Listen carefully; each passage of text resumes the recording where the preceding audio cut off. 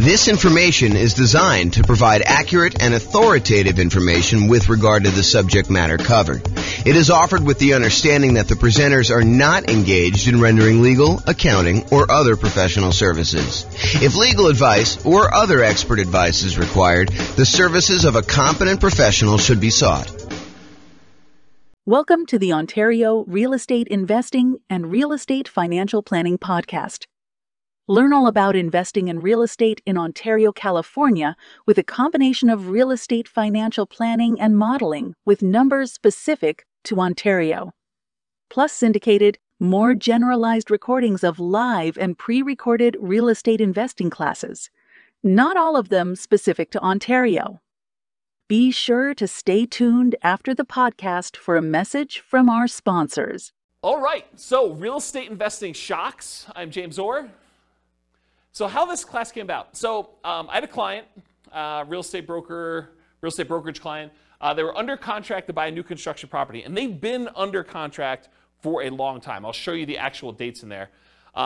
Some new construction, and this was an example of that, had an exceptionally long period where you're waiting for the property to be built. So in this particular case, they went under contract, and the builder said, your property is going to be worked on and finished in whatever it was, 6 months from now or something like that. So they were too far out for them to reasonably pay a fee to lock their interest rates. Because when you lock interest rates more than a certain number of 60 days or something in advance, you're a lender, right? So 60 days in advance, then it's much more expensive to pay for that lock. And there's usually a premium on that interest rate. It's not like you get that best rate. If you lock it within 60 days, you get the best rate. If you lock it more than 60 days, there's usually a cost to it, or sometimes there's a cost to it, and usually the rate's a little bit worse. And so they were like, hey, it's 6 months out, rates are really low. Let's see if they'll go down. I mean, there's always that chance that they'll possibly go down because they've been going down for so long.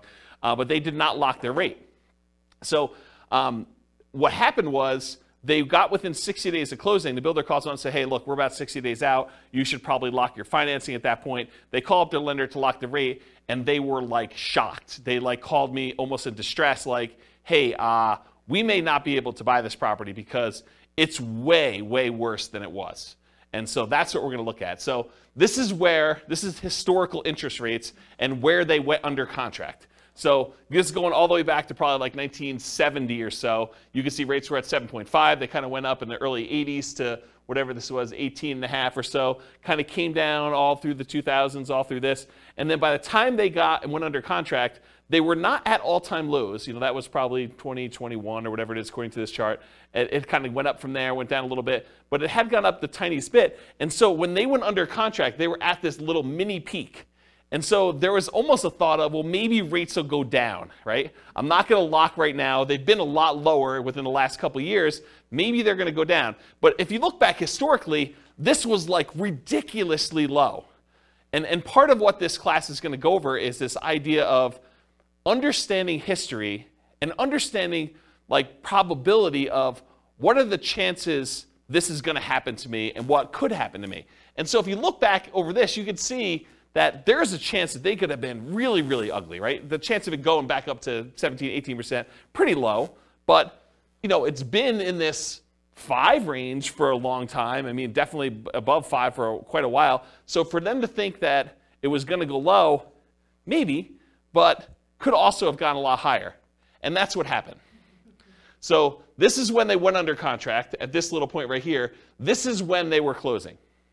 And so you can see the rates had gone up quite a bit beforehand, and the rates were much, much higher. On the next slide, I'll show you what the actual numbers were and the actual dates. But you could just see visually how this happened, right? And how this was a shock to people.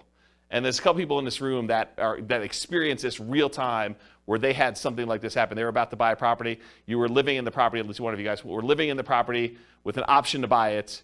And thought, okay, yeah, I'm just going to live here until my year is up because I'm nomading. And then once my year is up, I'll go qualify for a loan. Everything's going to look amazing. My numbers are perfect. If my interest rates stay anywhere near where they are, my numbers are going to be awesome. I'm going to be able to buy this property. It's going to cash flow like crazy. This is going to be perfect. And I love the house. And then this happens. And interest rates go up and you're like, oh, I can't do it, right? I'm really, really close, but it just didn't happen. So that's the hard part. Okay. So here's what happened. the rate changed. It went from about 3.55% on February 3rd, 2022, which is when they went under contract, to 5.78%. So from 3.55 to 5.78% by June 16th, 2022. That was an increase of 2.23 percentage points. So it went from 3.55 and it increased by 2.23 percentage points, or a 62.8% higher interest rate. That's crazy. And that's the shock. So their payment went from, and this is just principal and interest, their payment went from $1,929 per month to about $2,500 per month, an increase of payments of 29.6%. So their payments went up almost a third. If you thought you were going to have close to break-even cash flow nomading this property after a year or two, but now you're going to be negative $571 per month, that's shocking, right? You were going to go buy a property. You were going to be break-even. You thought, hey, look, if I'm able to get into this thing 5% down and I'm break-even on this thing in a year, that's amazing. And now all of a sudden you do it and you're like, oh, now I'm negative $571 a month, negative almost $6,000, $7,000 a year. That's pretty insane. And that was the problem. So that's why this class exists, is I wanted to, while this was shocking, I wanted to put some perspective on all of the things that can come up that are shocking about investing in real estate. Because this isn't the only thing that can be shocking to people. But then also to point out that this shouldn't have been out of nowhere surprise. Yeah, interest rates went up and there was kind of a surprise and stuff. But to understand that interest rates were at all-time lows and that it wasn't unreasonable for them to have gone up. And it wasn't unreasonable for a lot of these other things to happen. And then what I'm going to talk about is, they're not magic bullet solutions, but sort of what could you do to mitigate or to eliminate the shocks that could possibly come up? How can we get rid of some of these shocks? And so I'll give you a list of some things, and maybe you'll think of some other ones. It's the first time I ever taught this class, and so it might get better over time. But the idea is to kind of give you a list of the different shocks, and then talk about how we can mitigate and eliminate those things. So this kind of interest rate moving up, it's not a one-time anomaly. It does happen. And so these are the last 6 times that we had interest rates increase by more than 1% in a relatively short period of time. So back in October 1993 to December 1994, over a 14-month period, there was a rate increase of 2.38 points. So not 2.83% in that it didn't go up 2%, but it went up, from whatever it was to 2.38 percentage points higher than that. Okay, so home prices during that period of time, they went up 3%. So if you're wondering, hey, if these significant increases in interest rates that we've had, do home prices drop? And the answer is no. So historically, in every single one of these cases, the interest rates went up. The home prices went up. So it went up 3% for that period of time. The number of home sales did go down by 11%. So we sold fewer houses during that period as interest rates were rising. We sold fewer of them, but prices were up during that period. From January 1996 to September 1996, over an 8-month period, we saw a 1.2 percentage points increase of rates, and home prices went up 2% during there. Home sales went down 2%, though. So it means we sold less houses, but they went up in value 2%. Yeah, Ben? Was that 2% over that 3-year period, or is that 2% annually? I think this is a 2% increase in home prices during this period. That's what I think it is. I didn't actually go compile the data. I got this, I think, from Freddie Mac's website. Here's the address. You may want to go read their kind of the analysis, how they put it together. But my understanding is that it was 2% over that period of time. Yeah. And this wasn't a 3-year period. It was only 8 months. So January 96 through September 96, it only took 8 months for this to happen. And then it was 2% over that period of time. I thought it was 93 and 96. I was just looking at the start date column. Yeah, so this is start to end, start to end, start to end. So this is the period of time that this rate change happened, and what happened to home prices and sales during that period. Got it. I was just looking, I wasn't looking at both columns. Yeah. Does that answer the question then, probably? Because I think that's, unless they annualize this, right? Which I think that it's just during that period, but it's possible they could have annualized it for all I know. It didn't say annualized. Okay, so in October 1998 to May of 2000, that's a 19-month period, interest rates increased 1.81 percentage points, and then home prices went up 13% over that period of time, and home sales went down 2%. June of 2003 to June 2004, 12-month period, 1.06 rate increase, and 13% increase in home prices, 2% actually increase in home sales during that period. And then June 2005 to July 2006, a 13-month period, 1.18 percentage point increase in the interest rate. Home prices went up by 7%. Home sales went down by 14%. And then November 2012 to December 2013, that was a 13-month period, 1.11 percentage point increase. Home prices went up 11%, and home sales went down 2%. Yeah, go ahead. What's our current one? What's our I don't know because I don't know if it's stopped. So I think that they're waiting for that, but it's a lot because, I mean, even this one. It's like huge compared to Yeah, so our latest one was an increase of 2.23 percentage points, and it was over this period of time at least, right? So February to June. So that's pretty crazy, but it may not be done, and we need to stabilize. I'm not sure how they determine where it stops either, because it's sort of arbitrary, to a certain degree. So on average, it was a 13-month period for the interest rate to adjust. The average rate adjustment was 1.46%. Home prices went up on average 8% during those periods, and we saw a decline in home sales by 11%. So, which, if you look at this, right, it's not a shock. I mean, it shouldn't be a shock that this happens, right? It was a shock to them because we weren't thinking about it, and you weren't thinking about it. You went under contract. You're like, oh, maybe they'll go down. Interest rates have been up a little bit from where they were in the bottom.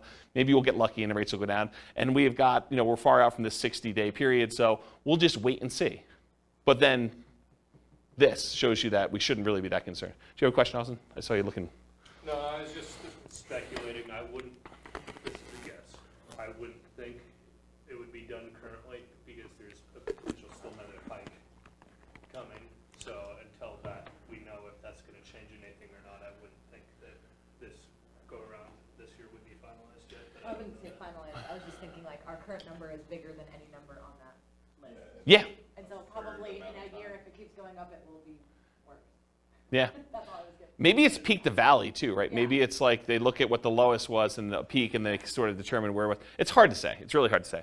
There's some speculation in the room for the recording about like whether we should use the current one now and whether it's going to continue or not. So we don't know. All right, any questions on this? So the idea though is that this is not like out of nowhere. You should not have known that this could possibly happen. It's happened before, 6 times at least, and maybe not to quite the extreme, but it's not that far off from what we've seen. And we'll have to see what happens. Okay, so here's a quote from Dan Sullivan. Basically, the quote is: "If you've got enough money to solve the problem, you don't have the problem." And a lot of the issues that we're going to see are related to if you're willing to spend the money, it's not really an issue, right? If you can afford the difference in the price, the monthly payments, or buy down the interest rate, or some combination of their two, it's really not that big of an issue. The challenge is a lot of times we don't want to spend the money, or we don't have the money. And so we'll talk a little bit about that.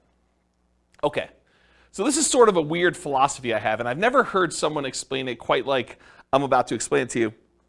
But I heard some slight variations on this. So if you have a variation, I'd be interested to hear about it. But here's this concept for me.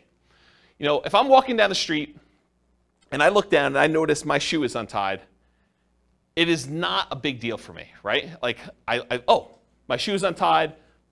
Shoes with shoelaces get untied. It's not that big of a deal. So I expect my shoe to become untied because that's what happens. I don't complain to people. I'm not like, hey, guys, did you see this? My shoe, it's untied. It's a real problem. Like, this never happens. Like, it's just crazy. Can you believe this happened to me? I was walking down the street and my shoe got untied. You don't complain to your fellow investors that your shoe is untied. You don't let it remain untied, frozen in fear, unwilling to do what is required to fix it. It's not like, hey, what do I do? Like, my shoe is untied. There's nothing I can do about this. What should I do? This is crazy. It's never happened before. And you don't swear off wearing shoes forever because they've become untied. It's not like, oh, last time I'm ever wearing shoes, this is a big deal. I'm just not wearing shoes anymore. I'm going to go get Velcro. Or I'm going to not wear shoes with shoestrings or something like that. I just bend down, I tie my shoe, and I go on with my life because shoes become untied. And when I use this analogy, it's like you want to get yourself to the point where all the things that we know that can happen with real estate is like your shoe becoming untied. You got to expect it. Interest rates go up. Prices go up and down. Rents go up and down, vacancies happen, roofs go bad, air conditioners go bad, tenants wreck properties values go crazy and they go up and you do really, really well. You sell properties, you make huge profits. I mean, all these things happen, both good and bad in real estate, and they should not be a shock to you. So the same thing happens with real estate investing. These shocks will happen. You should expect them to happen. You don't need to complain to everyone. You know that these things have happened. You should not be frozen in fear when they happen. You should do what is required to resolve the issue, and you should not swear off investing in real estate because they happen. So it's this philosophy of you got to get to the point where mentally it's like your shoe got untied. You got to trivialize it such that, okay, tenant's not paying rent. I got to do something about that. I call up the attorney, we do the eviction, or whatever it is that you do, you just deal with it. It's like your shoe gets untied. It's not a big deal. You got to just work through it. Interest rates go up. All right, I didn't quite get the rate I wanted, or you're under contract, you're more than 60 days out in new construction, you're like, oh, interest rates went down. That's good.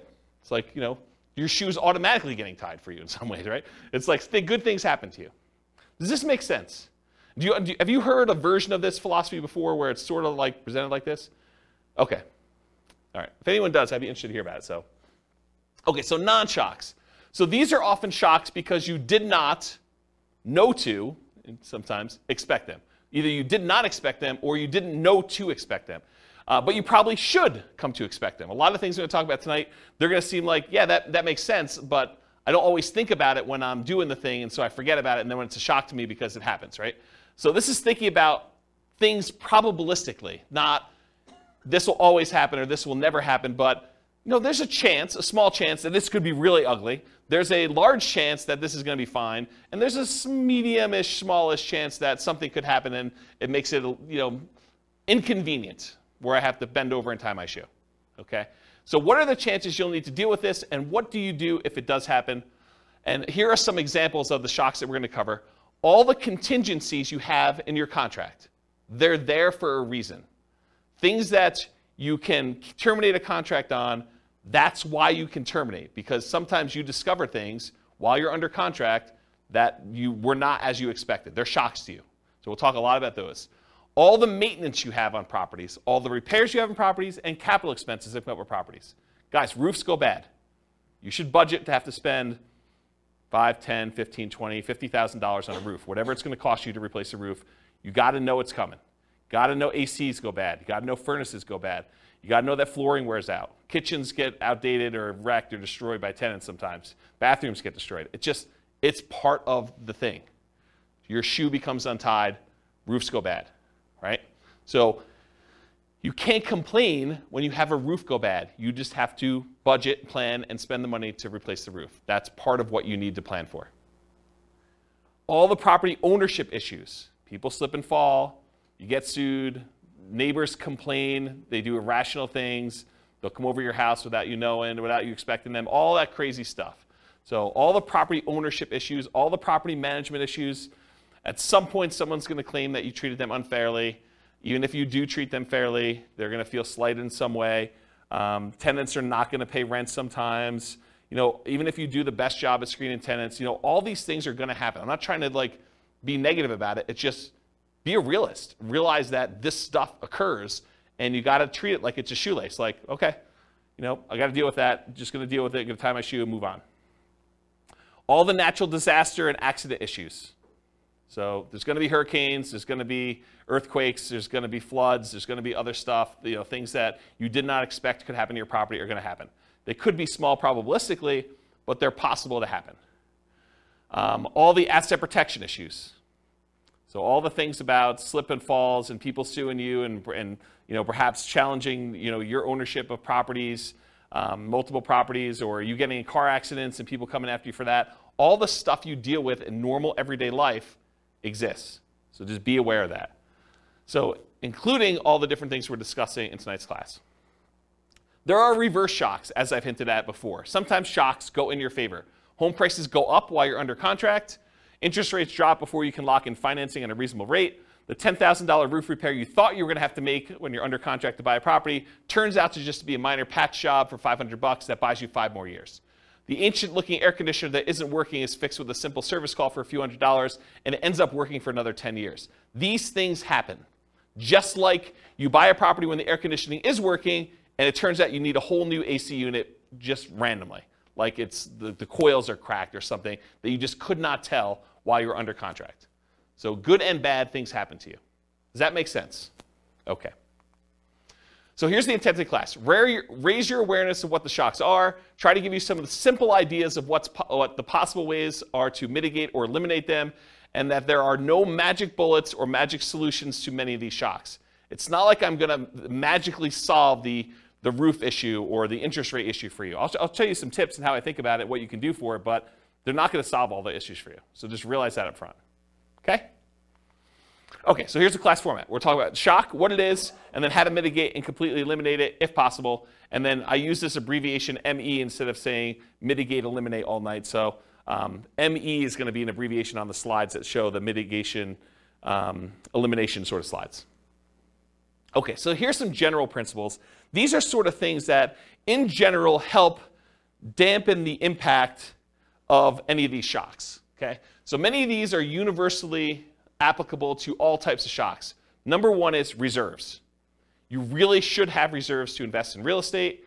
These will help mitigate the overwhelming majority of these issues. Again, if you have the money to solve the problem, you don't have the problem. If you have the money to replace the roof, it's annoying, but you got a new roof, and now your property is good for X number of years. You know, if you need to replace an AC, just replace the AC. If you can afford to buy down the rate and get it back there, you buy down the rate. Yeah, it's not ideal. You just do it, though. If you want the property and it's going to be a good investment for you long term, you just figure it out. And if you want rates when rates drop down, you can refinance again. So one thing is having reserves. Number two is worked with experienced professionals that have navigated or at least been trained to address these issues before. So be willing to pay for advice from your team, attorneys, accountants, CPAs, inspectors, property managers, real estate agents, brokers, the title folks, et cetera, et cetera, et cetera. If you're willing to have people that have gone through this before and can help you navigate and understand, well, typically here's how we deal with this, here are some solutions we usually use, or put it in perspective for you, I think that's worthwhile. Study history. So know what has happened in the past, and ideally not just the very recent past. As I showed you on that chart with interest rates coming down, they were really looking at, and I didn't ask them this, but I assume that they were really looking at that last 5 years or so where interest rates were really, really low. And they were like, hey, look, we just came off a really, really low interest rate. Maybe these rates are going down again. But if they look back over a very long period of time, they would have seen that it's not unreasonable that the rates did what they did, right? And then have a backup plan whenever possible. So what is your plan if this happens? Maybe really low probability, but what are you thinking? And maybe there's things you can do now that will make it easier for you in the future should that come up. And then evaluate what your risk exposure is and determine what level you're okay with. If rates go up by 0.5 point, am I still in? If rates go up by 2 points, am I still in? If rates go up by 5 points, am I still buying this property? And just evaluate what makes sense for you. What are you willing to deal with? What are you not willing to deal with? And then patience. I think this is part of the manage your expectations sort of philosophy. It's like, what's reasonable for you? Like, what do you expect to happen? Do you expect every property that you go to buy that you will have no things come up on inspection? Or that you'll never have a property go vacant? Or you'll always be able to get the rent you estimated when you buy a property? Or that rents always go up? You can always rent it for more than you rented it for the previous time. Managing your own expectations and knowing what it is. You don't hit home runs every at-bat. It's not like every time you do this, everything goes perfectly and you score. Do what is within your circle of control and let go of things outside your circle of control. They had no control over the interest rate. They did have control as to whether they were willing to pay the premium to lock in that early. It seemed so expensive at the time to lock in whatever that was, 6 months ahead of time. But it was probably, in retrospect, not that they should have done this, but in retrospect, it probably was cheaper than what they ended up paying. That was within their control. And then remember this concept of expected value. If you've not heard this before, it's a pretty interesting phenomenon. It's kind of like a math way of thinking. If you have aces, you're playing poker and you've got 2 cards down. If you've got aces and someone else has 2-5 offsuit, you have the odds in your favor if you have aces and they have 2-5. And if you kind of played out an infinite number of hands, more times than not, the aces will win. And so you have an advantage. Your expected value, your expected chance of winning with the aces is much higher than someone who has a 2 and a 5 in their hand. However, can someone who has aces lose? Yes. Yes, they can. So the idea is that they can have the advantage. Everything could be going in their favor, but they could do everything right, but they could still not have things go their way and they could lose. What's crazy to think about sometimes, though, is the 2-5 offsuit can also do everything wrong and still win. Right? They could go and play the hand completely wrong, but the cards that they get dealt in the middle of the table end up being 3, 4, 5. And that's what's hard to understand. So you got to think to yourself, okay, the odds look really good if I do these things for me to win. Not saying I'm guaranteed to win, but they look really, really good. And you got to be careful because sometimes, like with the 2-5 offsuit, you do the wrong thing and you get rewarded. You locked in 6 months earlier and paid the premium, and that seemed like the wrong, it may have even seemed like you were doing the right thing at the time, and maybe that ended up not being the right thing. And you could still end up that being correct if you had interest rates go up by 2.65%, over that period of time too. Okay. Any questions on patience? Cool. So I'm going to go over some different groups, the stuff before you buy a property, the stuff when you're under contract, the stuff post-closing once you own a property, some things specific to selling, and some extras. I think there's only one extra that I've gotten here. So that's the groups we're going to do. So let's go over before you buy. And some of these, once I go over 1 or 2 of them, they're similar enough we're going to be like, okay, we already know that. All right, so you're out looking for a property to buy. You find an amazing one. You want to put in an offer, and maybe even do put in an offer, but you find out there are multiple offers. This could be a shock to you. If you've never been in a market where you have multiple offers on a property, or you've never bought a property before and realized that the really popular, very desirable properties sometimes get more than one person bidding on it, you may not be ready for this. Anyone who's kind of been buying a property in the last 2 years has been like, oh yeah, multiple offers here, we see 20 of them. But if you're brand new, you haven't seen that, could be a shock to you. If you are looking for the best of the best properties, why would it surprise you that other people also like that property and want it too? So it should not be a shock. So here's the mitigate or eliminate thing with multiple offers. If you are willing to compete, make strong offers that have the best chance of getting accepted. And I have a slide coming up from a class I did called the 10 tips to get offers accepted in hot markets. I'll kind of give you the 10 tips, but if you really want the 2-hour version of that, go watch that class. And then the next thing when you're doing multiple offers is work with a professional who understands multiple offers and can give you some tips for doing it. And again, you're not going to win every one of them. It's just impossible. If you have 20 offers on a property, which is an extreme case for really, really hot markets, 19 of them don't get it. And then know your market. Sometimes it makes sense to make a strong offer right away with short deadlines to avoid competing offers. You go see a property, you're like, okay, this one's really, really good. I definitely want this. I have a feeling it's going to get multiple offers on it. So I'm going to come in hot tonight, make an offer, tell them I need an answer by 9 a.m. tomorrow. And you come in really strong with your offer. It has to be so compelling that they're not willing to wait to see what other people are willing to do. And so that could be a strategy. Or sometimes it makes sense to wait, let all the other people show it, let them put in their offers, and then have your agent call the other agent and say, hey, what is my guy really wants it. What does my guy need to do in order to get this one accepted? What do they need to beat? And they can tell them, go ask your seller, because sometimes you're not supposed to give away that information without permission from your seller, but go ask your seller, say, look, if you want the best offer, I'm willing to come in and make it happen. You just need to tell me what that number is. And so there's an incentive for the seller to tell you what number it needs to be. And it is impossible to always know which one of those options to go with. You can't know whether you should come in early or you can't know if you should wait, because there's maybe some agents or some sellers that are like, if it's a reasonable offer, I just want it, I want to get it done with. And sometimes it's like, I want what's happening at the end. Okay? Can't see? All right, cool. So 10 tips to get offers accepted in hot markets. So this is from a 2-hour class I did of the same title. And I'm just going to really quickly run through the list, but go watch this class if you want details. And we're sort of post-hot market as I teach this, but it could come back later, and then you definitely want to go review that class. So number 1, 10 tips, price. So improve on your price. Number 2, be willing to make up an appraisal gap. So if the property doesn't appraise, be willing to make up any difference or to completely waive that you need an appraisal at all. Number 3, use escalation clauses. So sometimes you'll want to say, I'll go $5,000 above the next highest offer. So you can actually use an escalation clause to increase your offer price to that. Number 4, call the seller's broker and find out what the seller wants in their offer to make sure you can match as many things as possible so that the seller gets what they want.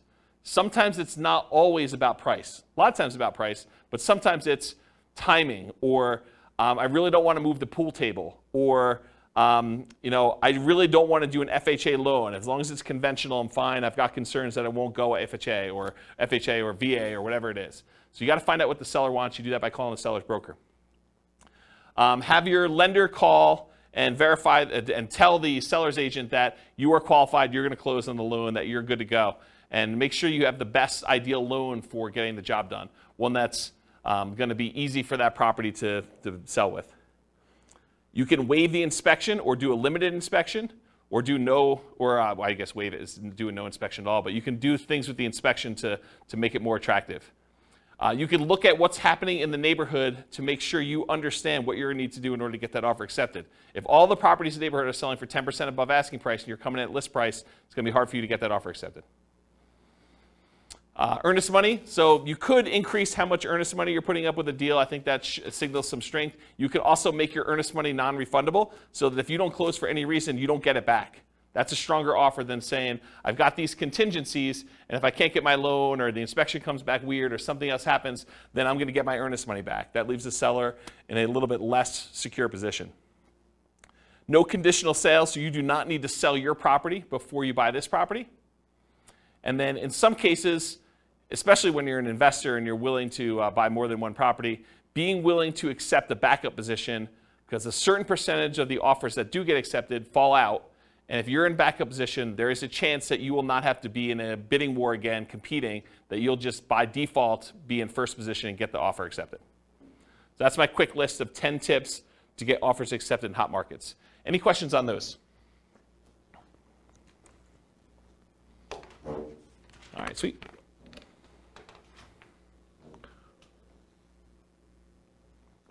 All right, cash offers. So you're making offers, we're getting loans to purchase the property, but you keep getting beat out by cash offers. For some people, this is a shock. They're like, hey, look, I'm offering $10,000, $20,000, $30,000 over asking price, or maybe you're just asking full price. Whatever it is, you're making really strong offers, but they're not accepting your offers. You're like, what do I need to do? I offered $30,000 above asking price, and you wait 30 days and you see the property close and it didn't sell for $30,000 above asking price, but you were getting a loan and the person that bought it paid cash. So you're seeing that you're being beaten out by cash offers. What do you do about that? That's a shock for some people, by the way. They're like, why is this happening? It's frustrating. So same stuff for getting offers accepted in hot markets. Do as much of that as you can. You might also evaluate whether you're willing to pay the cost to use a service that allows you to make cash offers. There are services you could pay a fee to where you can then come in and they buy it cash and then you actually refinance out of it for some form. They'll vary a little bit depending on how they're structured, but that's the basic idea. Are you willing to pay the premium to make it a cash offer? Then maybe you don't need to go $30,000 over. Maybe you just need to pay 2 points or 3 points on a cash offer deal. Okay? Any questions on this? All right, limited accessibility. So either you can't schedule a showing, something about the property, they're not letting people in until a certain day that you can't make, or they're not letting people in at all because of a certain situation going on with the property, or they have very limited time in the property when there. For example, we only are allowing 15-minute showings, one person at a time. This happened during COVID. 15-minute showings at a time. We can only have one person in the property at a time at all. And we're only doing showings between noon and 4 o'clock when someone's able to take the dog and they're not at work. And so there's a really limited time, and you only have 15 minutes in the property because there's like people booked directly behind you and everything is packed. And you could only see the property for 15 minutes. Sometimes it's hard to make a decision on a property in 15 minutes. Sometimes but sometimes it's tough. Or you must see it with other buyers, agents, tenants, or sellers present. There are other times you're looking at a property and the seller insists that they be there. Or the tenants are there because they will not allow you to be in their property without them being present, so you don't go look at their room that they're growing weed in or something like that. Or there are other buyers there. It's an open house, and that's the only time you can see the property, the only time they're showing the property. Or there are other agents there. Or, especially with multifamily properties, this happens quite a bit, you can't see all the units before making an offer. They'll tell you, you can see unit 1 and unit 7. Unit 1 is just like units 1 through 6. Unit 7 is just like units 7 through 15. But you only see 2 units. The other ones are in different condition. Some better, some worse. But you can only see 2 before you make an offer. So that can be problematic. But this can be the norm in some markets, right? It can be, especially in different market conditions where it's a really hot market, or maybe it's based on property type, or just that particular property is kind of a weird one. But that could be pretty typical for what you're expecting. But it could be a shock for some people. So see it as it is, but not worse than it is, Tony Robbins. So how do you deal with this issue? How do you mitigate it? How do you eliminate it? Keep your ability to fully inspect the property. And by inspect the property, I mean yourself and or any professionals you hire, inspectors, termite guys, radon, all the different guys you want to come in and do tests as part of your offer. So don't give up your rights to do this testing if you're going to do that. But if you have to be competitive, sometimes you have to be willing to say, okay, well, I'm only going to do a limited inspection, even though I didn't get to see the whole thing originally. So you want to get a multifamily property bought in a really hot market. Sometimes you're like saying, well, I'm only going to do a light inspection. I'll just do a walkthrough of the other units, but we're good. I know what's going to be there. I've done enough of these. You got to be willing to kind of accept that risk if you need to do it. And then evaluate what your reasonable exposure is and what the probability is that will happen, and bake that into your offer. Say, look, I've seen enough of these at this point. There probably are some ones that need a full kitchen remodel, probably some that need a bathroom remodel. So I'm out at most, whatever it is, $15,000, $20,000, whatever number you put in for your remodels. And so that could possibly be the case.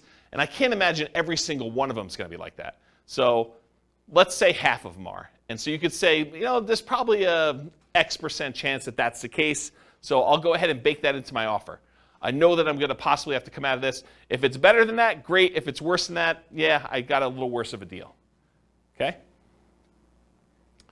Any questions on limited accessibility? All right, not having all the information. So you're wanting to make a decision, whether you're going to make an offer or not, but you don't have all the information you need. Maybe you're missing HOA docs to be able to tell if you can use it as a rental, or that you could park your RV, or put a little ADU, additional accessory dwelling unit back there. Maybe you're missing solid rent comps. You're just unable to get rental comps for this particular property. You really want to call your property manager. They're not open until Monday. It's Friday night. You're looking at this property. You just can't get it to make a decision. Or maybe you're missing property financials. This happens all the time with multifamily properties. You want to get financials for the property. They're like, yeah, you'll get them when you go under contract, but we're still preparing them and I don't have them. And we already have 14 people looking at the property in the next 2 days. Got to make a decision. You're missing info on the condition of parts of the property you're unable to see. Snow is on the roof, tenants in one or more of the units. It's a hoarder house. You can't see past all the boxes and garbage. There's times when you will not have the information you need in order to make a decision. So how do you deal with, how do you mitigate or eliminate this lack of information? It's rare that you'll have all the information you need up front, especially with multifamily properties. You need to move forward to get more information, like going under contract, but keeping key contingencies. So if you're like, look, I really want to see the financials, well, make your offer, subject to you getting these financials and being able to terminate the contract if you can't get them. And again, you got to weigh this. If you ask for so many contingencies, it may make your offer weak and you may not get it to begin with. So you got to balance this act of, hey, look, I'm making an offer. I'm not demanding that I have the financials, but I really want to see them. But I'm moving forward regardless of what they are. And then you make your decision based on that. And sometimes doing things like what I just suggested of moving forward, but getting the information later, comes at a cost. Paying for an inspection, paying for an appraisal, paying for professional opinion or advice on a property that you may ultimately not end up buying. That's part of the buying process. You're going to pay some of those costs, and sometimes you're not going to end up buying the property. And sometimes you buy with incomplete or sometimes inaccurate information. So sometimes you buy a property and you never get the information from the seller. You're guessing. It's incomplete history. Or sometimes they give you information and it's wrong. They tell you, yeah, the HOA allows RV parking here. and you come to find out that that was not correct. Or Airbnbs. That's another good example. All right, so try to evaluate what risk you're likely to have and what risk you might have and decide if you're willing to take that or not.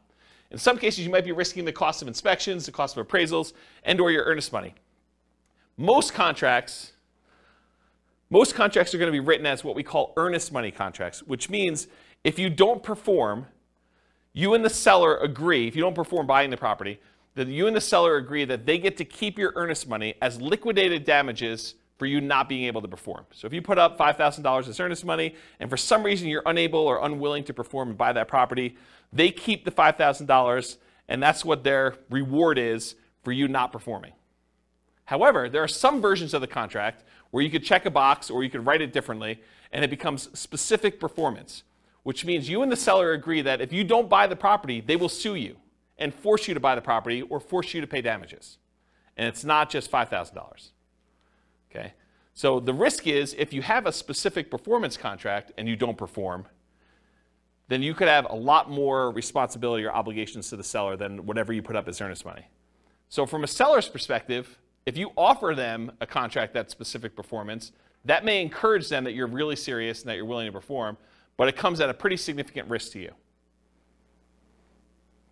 So depending on how it's written, it may be more than just the cost of the inspection or the appraisal and your earnest money if things really go south and you have to terminate or give up on the purchasing of the property. It may be that you're forced to buy it, and then you got to deal with whatever issues that made you not want to buy it to begin with, and then maybe you sell it or maybe you keep it. Okay? Any questions on this lack of information? And that does apply to like more than just this. Like if you're trying to terminate a contract and it's specific performance or earnest money, it's not limited to this one idea. It's just in general. I just finally got to it. Does that make sense, everybody? Okay, cool. Is this helpful for folks? Okay. All right, so we covered all the stuff for before you're under contract. Let's talk about being under contract. Changing interest rates. That's what started this class, especially with long closing windows like new construction. It could also be you choose not to lock for some reason. You know, you end up with a 60-day closing because that's more convenient to the seller. And so you say, that's great. And you're like, hey, look, we got an election coming up. I think rates are going to drop after this election. And so I'm going to not lock. Because once I lock in, that's it. So you're like, I'm going to wait. All right, let's see how that goes. Maybe you're not sure of the lender you're going to use. You know, that may be a reason why you're not going to lock. You're calling to say, hey, look, I got calls out to 4 different lenders.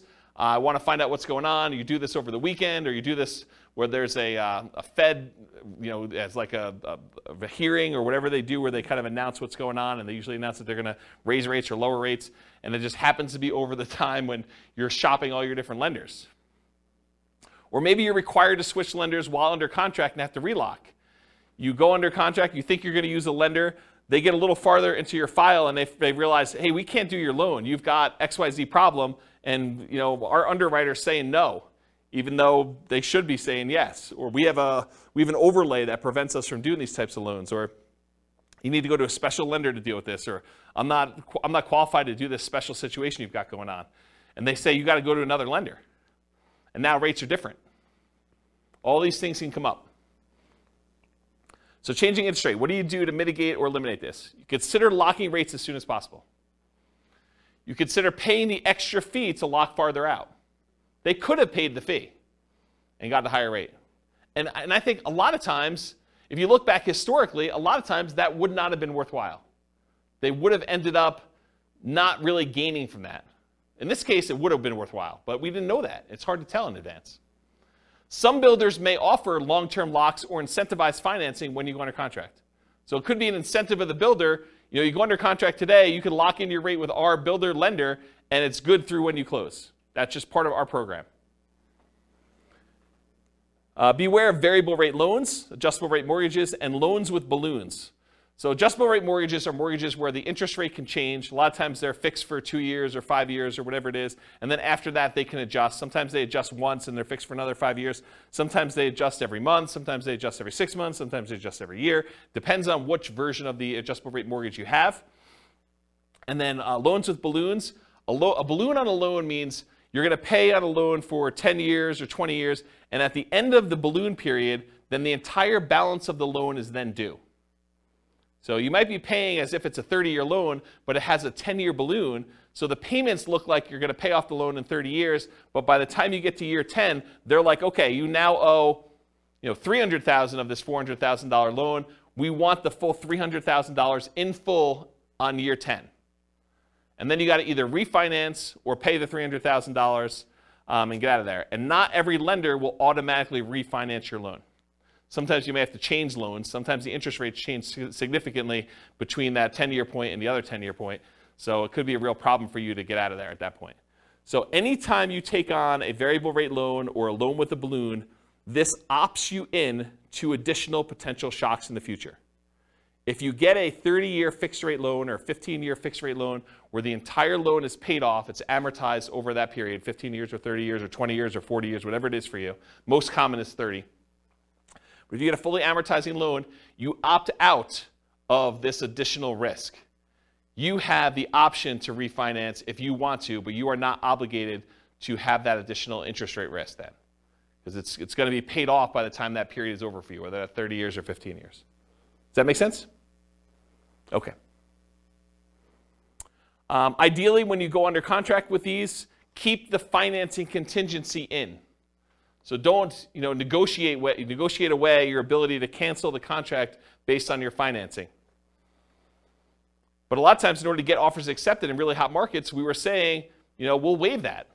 I'm definitely getting this property and I'm buying it. And something I don't have in my written down here, but it just occurred to me, sometimes with new construction, we will pay a whole bunch of money that is non-refundable upfront in upgrades that if we cancel for any reason, including the interest rates change or financing changes, we're out that money. So sometimes you'll go and you'll be like, okay, here's the base house, but I want AC. I want you to put in a backyard fence. I want you to upgrade the flooring from the normal, really crappy vinyl to something a little bit nicer because I'm going to be living there for a while first. And I want you to put in a refrigerator and everything else. So we'll be like, okay, great.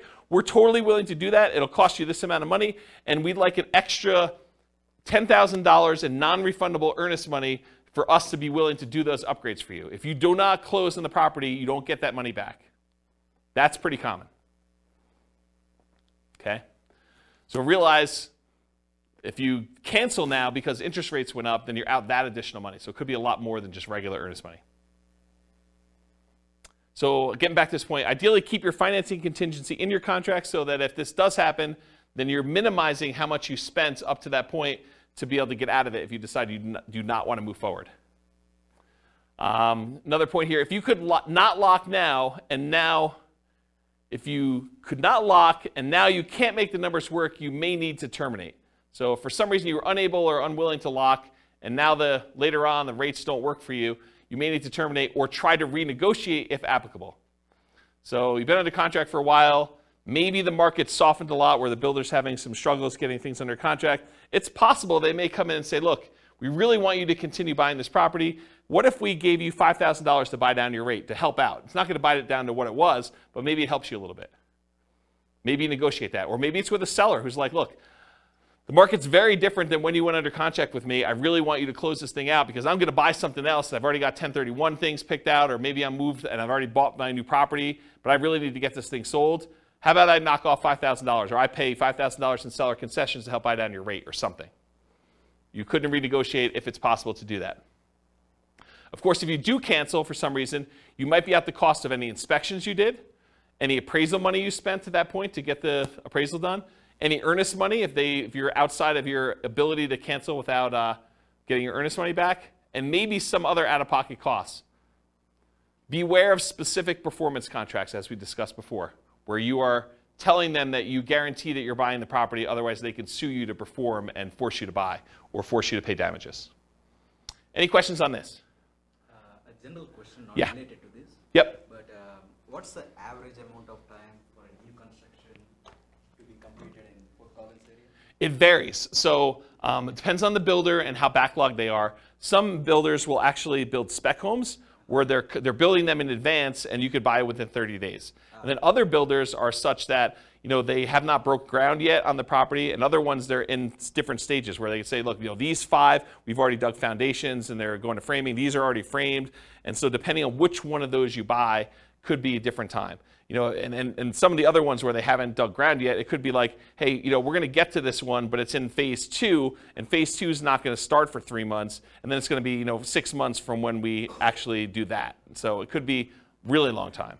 Right, but you would still only get 60 days for lock-in rate for the loans. That's correct. A lot of times you are limited to how far out you can lock unless you're willing to accept a higher interest rate or pay a fee, or both.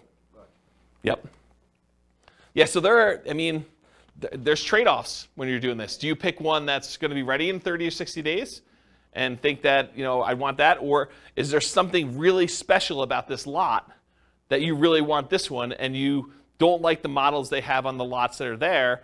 Maybe it faces the wrong direction for you. Maybe it's only a couple of bedrooms, or maybe, the prices are different. I mean, there's all sorts of variations as to why you might wait. So it's really tricky. Okay. That make sense? Yeah. All right, cool. Any questions on this? Sweet. Inspection issues. So in most cases, you'll be inspecting the property after you go under contract, often with the help of your team, home inspector, for example. Sometimes this might also include disclosures from the seller, including due diligence documents like leases or property disclosures where the seller tells you everything that they know about the property, at least in theory. Might also include things you might discover during the same period, like survey issues. So you say, look, that shed looks like it's really close to where I thought the property line might be for the neighbor. We probably should get a survey on this property. Or, this fence looks really janky as to where it is. Maybe I should check and have a survey done to see if the fence is really the property line and stuff like that. And sometimes you have a survey done and it's wrong. The shed you built or the deck you built is on someone else's property, or their deck on your neighbor's deck is actually on the property you're trying to buy, and it's potentially problematic. Or shared driveways get kind of weird in some cases. There's all sorts of weird stuff that can come up on this, and sometimes you don't find that out until you're under contract. And a lot of times you've already paid your inspection fee at that point, because you've inspected the inside of the house, and you paid the survey guy in order to come out there and do this, and you paid for your appraisal, even if the appraisal wasn't done yet, because you kind of prepaid it with the lender in order to get a jump start on it, because there was a shortage of appraisers and you wanted to make sure you got your spot in line. And so now you're out, inspection, survey, and appraisal for a property that you may be terminating on or that you got to negotiate on.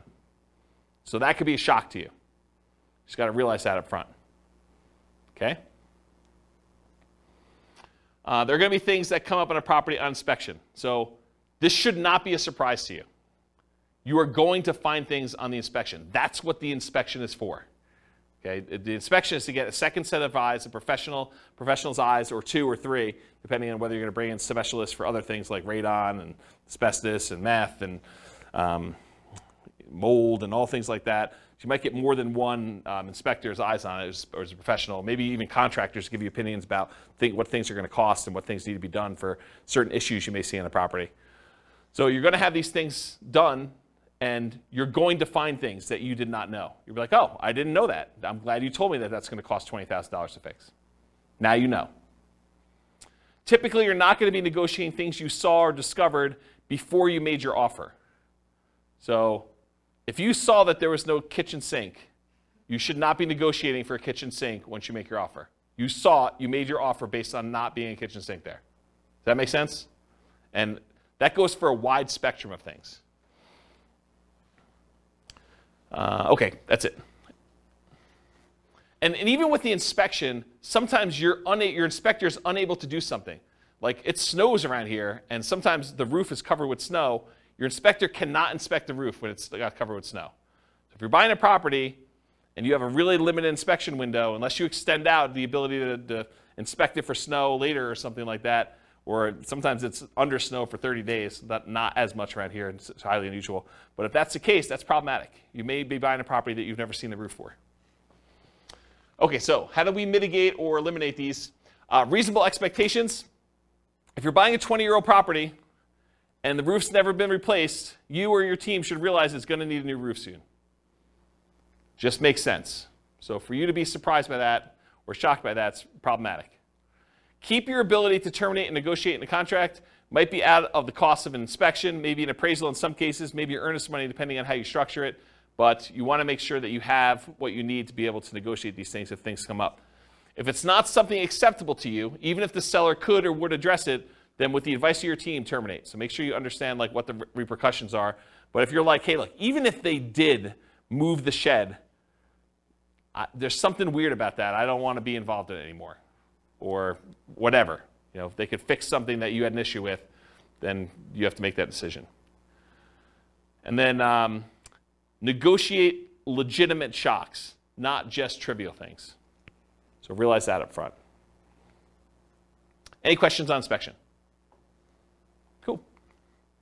Can't qualify for a loan. So you're about to buy a property, you're getting a loan. Ideally, you got pre-qualified with a lender, a quality lender, before going under contract. Ideally, more qualified than them just telling you, but you telling them, hey, I make this much money, I have these debts. They say, it sounds like you can qualify for about a $500,000 house. That's not the level of qualification I'm talking about. I want them to pull your stuff. I want them to put you through the system. I want them to tell you that provided you can get me this, this, and this, then you're qualified. And you say, I could definitely get you this, this, and this, and you're very confident you can do that. That's the level I'm talking about. Maybe even more if you're able to. While under contract, you discover you no longer qualify for the loan. So something happens that prevents you from getting the property. And it could be any number of things. Credit change, something happens to you where, a medical bill you thought you paid pops up and all of a sudden it's not done. You're like, this is problematic. It's going to take me a little time to get this fixed out and work through it. Or maybe I don't have the money to pay the bill anymore or whatever. Your income changes. Maybe you get, what's the opposite of promoted? Demoted. You get demoted and you get put in a lower position job or something like that. Or you have to change jobs. Unfortunately, while you're under contract, you have a loss of job or something like that. If you have a significant injury or an accident that prevents you from working, if you get divorced while you're under contract to buy a property, or you have a death of a spouse, these types of things can happen, and they could change your situation and prevent you from getting the loan. So if you can't qualify for the loan, how do we mitigate or eliminate that? Prevention. Work with quality lenders up front that can qualify you ideally before going on a contract. You don't want just some fly-by-night lender telling you, yeah, you probably can qualify for about this, and then you find out later you cannot. But even then, occasionally something unexpected will come up. So especially for things that may be more likely for you, for example, job loss when you know your company has been downsizing, what's the backup plan if that should happen? So know in advance, hey, if for some reason I do get downsized, I'm terminating. Or we're going to have mom and dad co-sign or whatever your backup plan is for you. Or at a minimum, what's the cost to me if this happens, and am I okay with that? What's it going to cost me in inspections and appraisals? And there are some cases, it's very rare, where a lender will eat the appraisal if for some reason you don't qualify for the loan. It's pretty uncommon, but in some cases they do. I know of one credit union around here that does. Actually, I know of another bank that does too. There's 2 banks that I could think of that do that, but I don't think of anyone else. Do you know of anyone else that does that? Yeah, it's pretty uncommon. So be super careful about that, and you could lose your earnest money. Sometimes there are deadlines for you to object to being able to get acceptable financing, and sometimes that deadline will appear days before your closing. So imagine for a minute they say, hey, look, your loan objection deadline is the 25th of the month, and we're closing on the 30th of the month. So there's a 5-day period when you cannot get your earnest money back if something happens to you. If you lose your job in that 5-day window, you don't get your earnest money. Because your last day to object to you not being able to get the loan was the 25th. But your closing is set to be the 30th. So if you get in a car accident, get injured, get divorced, something happens to you or your job, credit score changes significantly enough, all those things can impact it. I had a client once, was under contract to buy a property, and they got married while they're under contract. And when they went down to the bank to open up a joint checking account, because they were buying the property together, it was like, they're getting married, they're going to buy a house. Went down to the bank to open up a joint checking account, and the banker, very innocently, and to help them, I'm sure, said, would you like overdraft protection on your checking account? They're like, yeah, that sounds good. Let's do overdraft protection. So they went and did that. They opened up, by getting overdraft protection, they opened up a new line of credit. It changed their credit score enough where they barely qualified for the loan because it actually gave them a hit to their credit score. So be super careful.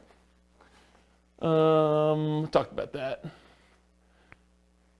All right, cool. So what happens if you can't get insurance on a property? Sometimes you can't get insurance at all. You go to buy a property and you realize this is uninsurable, not able to get insurance at all. More commonly, you might not be able to get reasonably priced insurance for the property. You'll call down to insurance and they'll be like, hey, so this is a weird property and it's got ABC going on with it. in order to get insurance, it's going to be 3 times what you thought it was going to be. You're like, whoa, that is expensive. So be aware that that can happen. Sometimes properties are in flood zones, and you might not know they're in a flood zone. It's not like there's water on the ground in flood zones all the time, right? It's flood zones because it occasionally gets flooded. So flood insurance can be expensive. It might be more expensive than you thought it was going to be based on location, age, composition, history, something like that. So be aware. Other one on here, fire. Fire? There's a lot of places that will not insure homes because of what they're considered in terms of property. Like if you were in Netherlands or other areas, it can be really hard to insure. So they could not insure them because they're in some type of fire area where like forest fire or something like that? Yeah. Yeah, that's kind of what I was thinking about location, but yes. Yep. Yeah, so how do you mitigate or eliminate this risk of can't get insurance? You can check with your insurance agent before you make an offer. I'm not sure I would go to that extreme, but you could. I mean, that's one way to mitigate or eliminate it. Sometimes you still run into the unexpected, though. They give you a quote, think it's something, then when they finally formally submit it, something weird comes up. Most lenders require insurance if you're getting a loan, so are you willing or able to buy the property for cash if you can't get insurance on the property? And is it that good of a deal? You could also try alternate insurance providers, other insurance agents, especially ones that do more unusual policies. So I had a property once that I personally bought, and I don't remember the details. This was probably 20 years ago at this point. But there was some really weird thing where I was unable to get insurance on it, and I had to go to like one of these really obscure insurance agents to get the policy on it. And it was a little bit more expensive. It wasn't that bad. It was probably like 50% more than what I was expecting it to be. It wasn't a deal killer, but it was unexpected. It was unusual. So realize you might need to go to some weird insurance company to do that. Won't appraise. You're under contract to buy a property at a certain price. You hire and you pay for an appraisal. Usually you've already had your inspection and pay for that as well at this point. You might also have committed to other expenses, like paying for a moving truck and or storage units because you're getting ready to move. Maybe you close with a buyer who is purchasing your property that you were living in, and now you're living in a hotel with friends waiting for this house to close, and you get to the end and it doesn't appraise. So the property is not appraised for what you're under contract to buy it for. What do? You could negotiate with the seller to try to come to terms with an acceptable price for both of you. And it depends on the status of the market and whether they had 19 other offers behind you as to whether or not they're willing to negotiate that. Might mean you're paying more than appraised value. So they may say, look, it was $20,000 under the purchase price is $20,000 above what it appraised for. How about we split the difference? Well, you're paying $10,000 more than it appraised for. And how does that work out mathematically, down payment-wise? You got to come up with the 5% or 10% or 20% or 25% of whatever the appraised value is, plus the difference.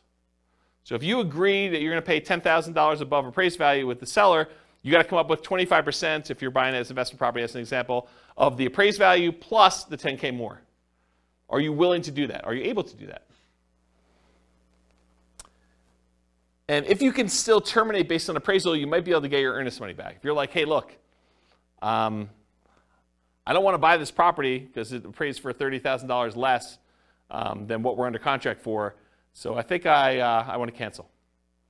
And so you paid for inspection, probably paid for the appraisal, but probably can get your earnest money back if your deadline is still there and you're able to do that in a contingency. Yeah? Can you also get another appraisal? In some cases, you may be able to get another appraisal. Sometimes that can really vary, right? Appraisal. It can. You can also contest the appraisal. Yeah, sometimes you could say, hey, look, you use really bad comps. These are not comparable sales. Yep, those are also good mitigate, eliminate options. Is FHA? I think FHA sticks with the property. I think if you have an FHA appraisal on a property, I'm pretty sure that sticks with the property for like 6 months or a year or something like that. Talk to your lender to get details. But certain appraisals will stick with the property, even if you go and try to hire another lender to do it. With conventional financing, I'm pretty sure they do not, as of right now, and this could change. Lending policies change all the time. Okay, title or HOA issues. So you're under contract to buy a property. You negotiated to have the right to review the title work with your attorney and the HOA documents. While you're reviewing the title work and the HOA documents, you discover something unacceptable in the title documents or HOA documents that prevent you from doing what you want to do with the property. For example, having an RV or being able to do short-term rentals or being able to have rentals at all or something like that. Or that you feel could impact you when you got to resell the property later. So maybe it's not something you're worried about, but you're like, hey, that's going to be a problem because this property is sort of built for X, and it turns out you can't do X with it based on something in title or something in the HOA documents or something like that. So something comes up where you're unwilling to do this. As a side note, this is like one of my little weird pet peeves. Is your real estate agent competent to review title work for you? Are they trained on how to review your title work and tell you what is going on with it, whether there's a problem in there or not? The answer is no. We do not get trained on title work. Title work is an attorney type thing. It's a legal thing. So your real estate agent is not qualified. So you should not rely on your real estate agent to review your title work. All right, so how do you deal with, mitigate and eliminate title HOA issues? So in some cases, the seller could do something to solve the issue. You can negotiate with the seller to try to come up with terms that are acceptable to you to fix or mitigate the issue. For example, if you thought you were going to be able to park an RV on the property, but the HOA says you can't, then would you be okay with an X dollar discount instead? That could be a possible solution. If you could still terminate based on title or HOA, you might be able to get your earnest money back, often at the cost up to this point, whatever that is, inspection, appraisal, etc. Any questions on this? Cool. All right, post-closing. What if you can't get rent?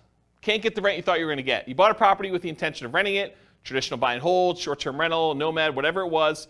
You now own the property. You've already gone through closing, everything you've got in hand, but you can't quite get the rent you thought you were going to be able to get. That's a shock, right?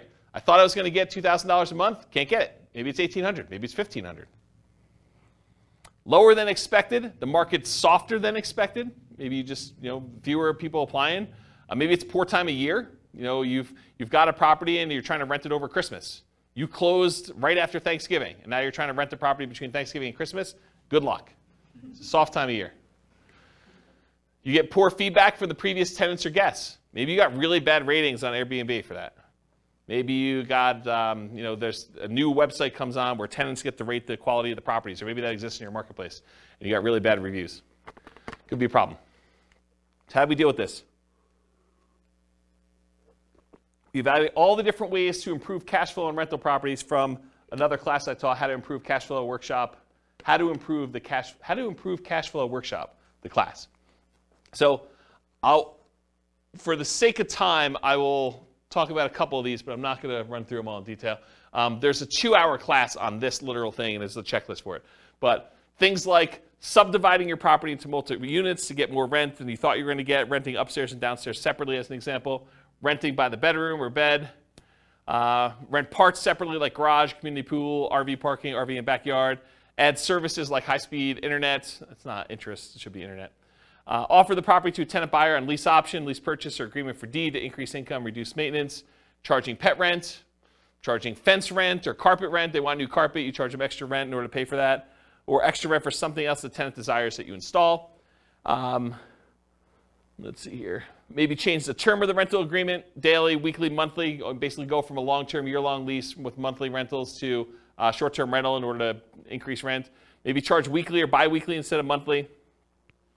Include done-for-you services like lawn care, snow care, removal, house cleaning for an extra fee. Can I convert it to a duplex, triplex, or fourplex or more? Can I rent out the property furnished to get more rent? Can I start marketing earlier and start a higher, more aggressive price to test prices? So all these different things. There's a couple slides on this. So go watch that 2-hour class. I'll put a link to it in the show notes. But there's a lot of stuff you could do in order to increase rents on that. All right, next one, undisclosed issues. You find out about undisclosed issues after closing. So you buy the property, you close, you're all excited, you walk with your keys, you go pull your car into the driveway when you get there, and the neighbor comes over and is like, hey, I am so glad you bought that meth house. We were really concerned it was going to be another drug dealer coming in. I'm so glad you guys bought that. And you're like, what are you talking about? This was a meth house? Oh my gosh, I didn't know that it was a meth house. That's a real problem. So you find out about something undisclosed after your closing. The seller may or may not have actually known. Maybe the seller didn't know it was a meth house. Maybe they were an absentee landlord and they were just oblivious, and they thought the calls from the police were just solicitations for raising money for the police fund, when they were really calling to say, hey, you got people serving meth or dealing meth out of your property. The inspector may have missed the issue. So it's possible the inspector did their best, but they couldn't see it or didn't know to look or just overlooked it or was just hiding or something like that. Or maybe you may have assumed it was a small issue when it turned out to be a more expensive issue. So you thought this was going to be a $500 fix because you've had that issue in the past before and it didn't cost that much. But now they're like, oh, no, this is not a $500 fix. This is a $5,000 fix or $10,000 fix. We got to go in the walls and rip stuff out. And you're like, whoa, can't you just do this? You're like, nope, it's beyond that. Can't do that. So some common ones might be repairs or unable to use it the way you intended. Those are like the big groups. All right. So definitely how do you deal with these? How do you mitigate or eliminate these? You definitely get inspections done to help reduce the chances of this happening. Not saying it won't happen, but it definitely reduces chances. Get bids from contractors for repairs you're unsure about, and maybe even ones you think you know how much they'll cost, because with inflation, I'm finding that prices are way up beyond what I thought they were going to be. Okay, so if you thought, hey, in the past I had this done 5 years ago, it was X number of dollars, but now it might be 2X or 3X in some cases. This reminds me of a really funny story. So I bought my first house, had a wood-burning fireplace in it, and so I'm talking to my father-in-law about buying wood, like wood for the wood-burning fireplace. And I was like, oh, it came in these logs. I got to cut it up or something like that. He's like, oh, just go buy a chainsaw. I'm like, how much does a chainsaw cost? He's like, I don't know, $13, $14. I was like, what year did you buy your chainsaw in? He's like, I don't know, 78, something like that. I'm like, it's got to be over $100 today for a chainsaw. So you just never know with inflation and stuff. All right. Get advice from your professionals about being able to use the property as you intended.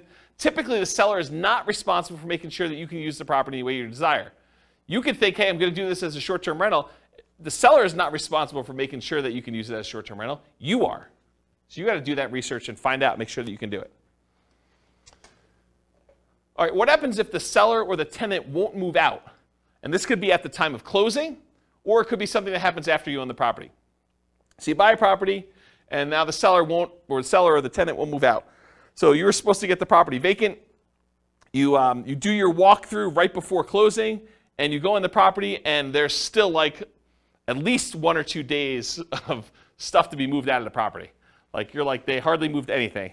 Like, we're going to closing in an hour. Are you going to be out of here in an hour? And they're like, oh, I don't know. I might need a little extra time to do that. That's okay, right? How do you deal with that?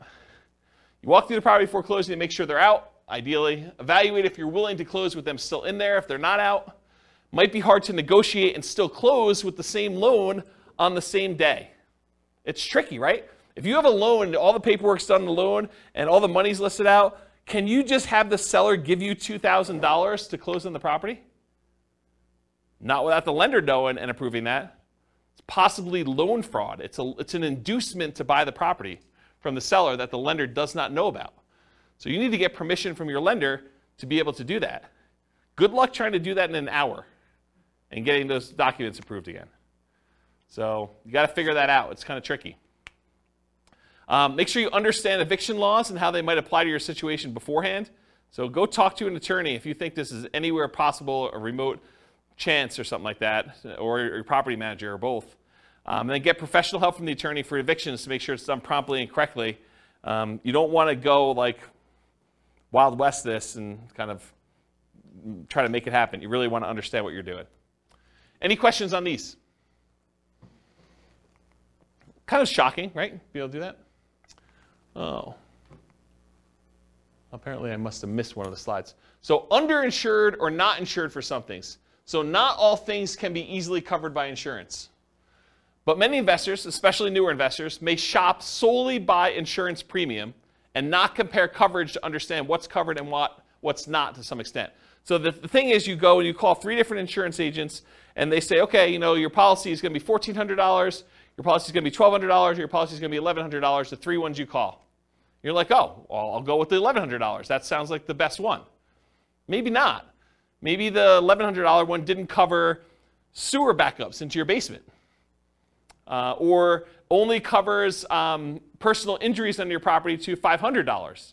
And now someone gets in an accident on your property, they slip and fall, and their medical bills are $5,000, and now you're coming out of pocket $4,500. Well, that $300 that you saved doesn't look so good now, does it? And that's the difference between some of this stuff. So you have to have you have insurance, but you opted to choose a less expensive insurance policy. It's limited coverage for an actual claim, or it's not covered at all. You gotta make sure you understand what you're buying and what you're covered for. And apparently I didn't do any things in there, so I think I covered it though. All right, what about price or rent drops? You buy a property, you typically don't see price drops or rent drops on properties you're under contract with, since the market tends not to move that quickly in a way that you can easily measure. Right? You're under contract for 30 days typically. You're not going to see a price drop or a rent drop in that particular amount of time. While you own the property, the price drops or the rents drop. So change your strategy to one that has longer term perspective. Convert a fix and flip to a long-term rental as an example. So if you bought a fix and flip and you're buying a property, and for some reason you're unable to sell it for the profit margin you wanted, maybe you decide to convert it to a long-term rental, hold it for a year or two until you have the profit margin you want, and you fix it that way. Okay. Change the use to improve the value. So you were using it one way, long-term rental, now you change it to short-term rental. Use long-term leases, still likely to have issues when the lease is up. So if you use a year-long lease and rents drop, you've got a rent fixed in for a year, but at the end of that year, if rents had gone down, they may drop and you may need to adjust it down at that point. But it'll keep you propped up for a year. And then go watch that class on how to improve cash flow. They'll talk about other strategies for dealing with rent drops in there. Any questions on this one? Cool. HOA restrictions. HOA won't allow your intended use. You can find out after you buy that your HOA won't allow for rentals. Could be that they change their policy after you own the property. So this has come up for some clients before, so it's kind of important. Let's say you bought a property and you planned on using it for a rental. And while you own the property, the HOA gets together and all the different members of the HOA vote to change the rules of the HOA so that now you can no longer do regular rentals or short-term rentals or something else. That's potentially problematic. And in some cases, they may have to grandfather you in if you were already using it that way, but maybe they don't. You should definitely know the rules around you for what that could be. So read through your HOA docs is how you mitigate or eliminate it. Read through the HOA docs carefully before buying, often done while you're under contract. It may also be done prior to making an offer, but it's often not practical. Most of the time, they're not giving you HOA docs to read before you go under contract. Most of the time, it's done afterward. You may not have access to them until you're under contract, and you may need to act quickly on in-demand properties just to get your offer accepted. Get the help from your attorney interpreting them if you're concerned. Your real estate agent is not reading all these HOA docs, so you should be reading them and getting the help of an attorney if you need help interpreting them. We're not trained on that. It's not like we get training on interpreting HOA covenants. What about loan call due? Oh, this is an interesting one. I put some slides I've never put in a presentation before here, so this will be interesting for you guys. Loan call due. So you decide you want to buy a property, like buying it subject to, or maybe even on a lease option, as you'll see here in a second, or you move it into a LLC after you buy it for asset protection reasons. You know, things like that, where you're like, you don't think it's a big deal, but now the lender's like, wait a minute, you now triggered this due on sale or due on transfer clause. What happens if the loan gets called due? Oh, that's pretty interesting. So let's take a look. How do you mitigate or eliminate this? You understand and get advice on the Garn-St. Germain Depository Institution Acts of 1982, which discusses loans being called due. Talk to an attorney about it before doing these types of creative deals and asset protection strategies. And I want to be 100% clear. I'm specifically talking about buying properties creatively, where the seller leaves their loan in place and you take ownership of the property. Buying the property subject to the existing financing, or where the seller has the loan existing in place and you agree with the seller to wrap the financing where they get part of the payment and then part of the underlying loan is paid. Or, and this is the part where you really need to pay attention, or you own a property, you got the loan, and you decide to move the property into an LLC. Okay? So have a backup plan, be able to pay off the property, refinance, or bring it in to partner or refinance. So that's one of the things to do. Now I'm going to talk to you about the Garn-St. Germain Depository Institution Act of 1982.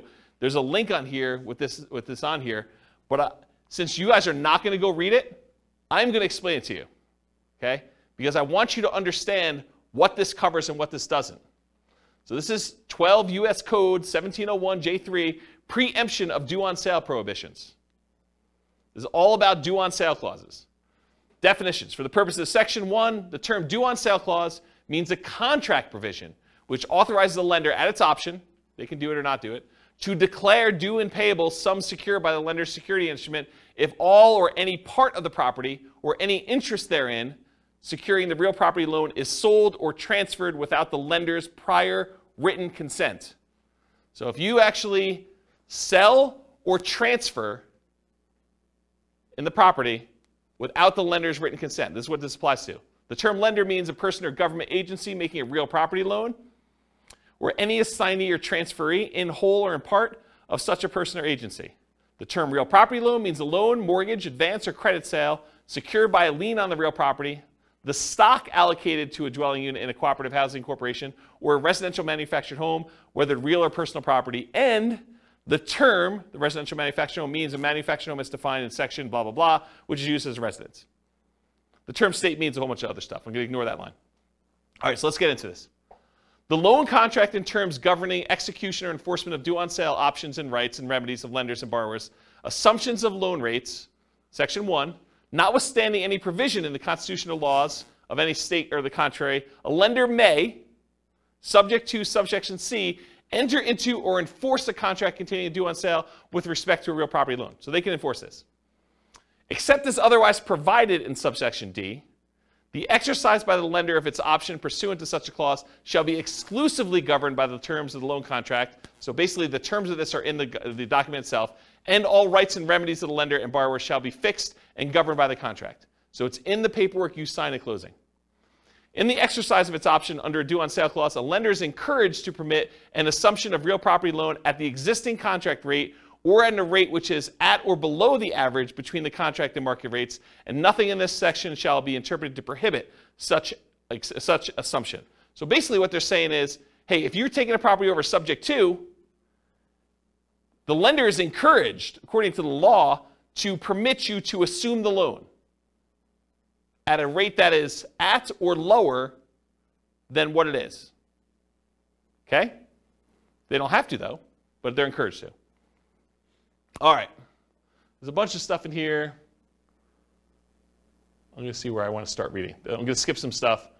But, so it talks about the dates that these come into play, basically any stuff before 1982, which is no longer really relevant. So I'm going to skip that part. It says respective properties originated in national banks or credit unions. That's what it applies to. Does not apply to, it does apply when they have successors or transferees. So here's something interesting. So does not apply pursuant to subsection. A lender may require any successor or transferee of the borrower to meet customary credit standards applied to loans. So they may require you to have a credit report and apply to the loan. And the lender may declare the loan due and payable pursuant to the terms of the contract upon the transfer to a successor or transferee of the borrower who fails to meet such customary credit standards. So if you don't qualify for the loan to assume it, the lender could say, then all of it's due. That's their solution. A lender may not exercise its option pursuant to a due on sale clause in the case of transfer of real property, which is subject to this subsection where the transfer occurred prior to that date. I probably didn't need to read that one. Okay, that's good. Here we go, though. This is where it gets really crazy. Okay, here's where the exceptions are. Exemption of specified transfers or dispositions. Have you guys ever heard this concept? Like, if you're going to go buy a property subject to, or you're going to move something to an LLC, as long as you kind of do it into a trust, everything's good to go, right? We're going to see about that. All right, so the lender may not exercise its option pursuant to the due on sale clause upon 1, the creation of a lien or other encumbrance subordinate to the lender's security instrument, which does not relate to a transfer of rights of the other occupancy of the property. So if you get another loan on the property, you get a second mortgage, does not trigger due on sale. 2, the creation of a purchase money security instrument for household appliances. You get a loan to buy household appliances, does not trigger due on sale. A transfer by device, descent, or operation of law on the death of a joint tenant or tenant by its entirety. Someone dies, they transfer ownership of the property, that's exempt. The granting of a leasehold interest of 3 years or less. If you rent the property for 3 years or less, that does not trigger the due on sale clause. However, I'm going to continue reading. Not containing an option to purchase. If you do a lease with an option, that triggers the due on sale clause. Says it right here. If you do a lease option, it triggers the due on sale clause. A transfer to a relative resulting from the death of a borrower. So you die, you want to give it to your kids, that's cool. Doesn't trigger the due on sale. Transfer where the spouse or children of the borrower become an owner of the property. That does not trigger the due on sale clause. A transfer resulting from a decree of a dissolution of marriage, legal separation agreement, or from an incidental property settlement agreement by which the spouse of the borrower becomes an owner of the property. You get divorced, one owner owns it or something related to that, doesn't trigger it. A transfer into an inter vivos trust. This is the one we were talking about, right? A transfer into an inter vivos trust in which the borrower is and remains a beneficiary, and which does not relate to a transfer of rights of occupancy in the property. So yes, if you transfer into a trust where the seller still is the beneficiary of the trust, that does not trigger the due on transfer clause. But what does? You transfer into a trust, and then that trust's beneficiary is someone other than the original seller, the original owner of the property, that does trigger it. Any other transfer or disposition described in regulations prescribed by the Federal Home Loan Bank Board. Isn't that crazy? Now you've read it. Now you know. Doesn't that just dissolve all asset protection? Yes, right? So here's the thing. So the question was, does that just dissolve all asset protection? It's super interesting to think about. Because if they transfer ownership to another entity, because an LLC is another entity, that is by design what the LLC is set up for. It's not you. You are not that LLC. You're trying to set up a legal entity that is not you. So if you transfer it from you to an LLC, you have transferred ownership. Right? So what does that mean? It means that the seller can choose at their option do due on sale. The lender can, yes. It's not, they're not obligated to, and you don't see this happening very often, but I want you to understand from a shock perspective, because this is the class for it, right? That, hey, if you have a property you transfer to an LLC that you got a regular, like, conventional loan on and had a due on transfer clause, and you do this, don't be surprised that it could get called due, right? That's the point. And doing a lease with an option agreement could also trigger it. Doing a lease for more than 3 years could trigger it. Right? A 3-year term. That's what it said. Crazy. I see some confused looks. Is this like the first time you've ever heard this? No, can you negotiate with can you tell your, I mean, I guess my question is, do you just tell your lender, or do you just hope it doesn't happen? The question is, can you tell your lender? I mean, what do you do? You just hope for the best. I think the correct answer to this one is you need to talk to your attorney. And you need to have your attorney explain to you the risk. And I suspect, I'm not an attorney, not giving you legal advice, I suspect most attorneys would say, this never happens, move it into an LLC, it's not a big deal. But you read it now. I'm not making this stuff up. I wouldn't write it like that to just arbitrarily make something up for you. This is like from, where is it, Cornell Law. The address is on there. www.law.cornell.edu/US code/text/12/1701J-3. Go look it up yourself. You can read the code directly from their website. This is it. Okay? So, I'm not going to read this last page because it's not germane. But you guys now see what the issues are. Okay? So when you see it online, it's not a big deal, blah, blah, blah. Now you know kind of like you're playing in this gray space and you understand it all. All right, so selling. Any questions on that? I kind of abruptly ended, but surprise! You guys got to learn about due on sale clause. Shock. Whatever it is there. Interesting, right? It's kind of fascinating. So I knew you guys would never go read it, so I wanted to read it to you. It's this gray area of, do I really read you a code, like law code in a class? And you guys are like, ah. But then there's some really interesting things that if you have to you wait for it. It's like, okay, the build-up's there, but where is he going with this craziness? Well, this is where I was going. Okay, so selling. What if you're selling, you get no offers? That's a shock for a lot of people, especially when you're used to getting 20 offers. You're trying to sell your property, you're marketing it or hired a professional market for you, and you're not getting offers on it. So how do you mitigate or eliminate that? Increase your marketing, improve the desirability of your property, and I define that as change the price, improve the price in some form or another, improve the condition of the property, make it more desirable for them to want to buy it, or improve the terms or financing available for the property. Those are really the three levers you can pull, right? You can increase exposure, get more people looking at it, and hopefully you find the one that wants to buy it. You can change the price to attract more people to it. You can change the quality of the property itself, or you could change the terms upon which you're selling it, or the financing is another way of saying that. So you could bribe them to get better financing. If they couldn't afford the $2,000 a month P&I payment, you could pay $5,000 to buy down their interest rate. Now it's $1,900. Now it looks more attractive. That type of idea. Any questions on this?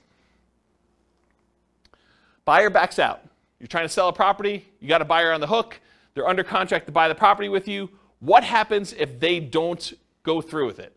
Market a property for sale, find a buyer, buyer backs out. So mitigate or eliminate this. Realize that your negotiating power diminishes significantly once you go under contract, and it shifts largely to the buyer with their contingencies. Your strongest negotiating position is before you accept an offer. So try to negotiate as much as you can before that point. You lose a ton of power once the buyer goes under contract and they have all their normal contingencies in the contract. Then the power shifts to them. And that's especially true in markets where the contract is written very pro-buyer, like Colorado, as an example. In some markets and market conditions, a property falling out of contract can stigmatize a property for some future buyers. They say to you, what was wrong that this buyer fell out? Why is the property back on the market? What's going on with it? And so you have a stigmatized property. Now, if you have 19 other offers behind the one that you accepted, that's less of a deal. But if it's a soft market, it's a much bigger deal. Make sure buyers are qualified and able to perform before going under contract. Do as much of your checking before you accept. Call their lender. Verify that they can actually get their loan. Verify that they're a strong buyer. Try to feel out the, see if you can read between the lines in the paperwork as if they're going to be a pain in the butt and ask for a ton of things on inspection or be really nitpicky about stuff, or, like if a buyer comes in, and this is going to sound horrible, but if a buyer comes in and in the additional provisions, they list out 14 other things they want you to do as part of you accepting their offer, that's a sign that you're going to have some interesting challenges with that buyer, right? You just know that's not normal. You're not usually seeing that. Seller to sweep the garden of the extra leaves before I take possession. Okay, you're sort of telegraphing, I'm a troublesome buyer. I've got some demands. And in some markets, you may still choose to accept that offer because you don't have anyone else. But got to realize that going in. All right, any questions on this? All right, conditional transaction chains. So the buyer's offer is contingent on them selling their home.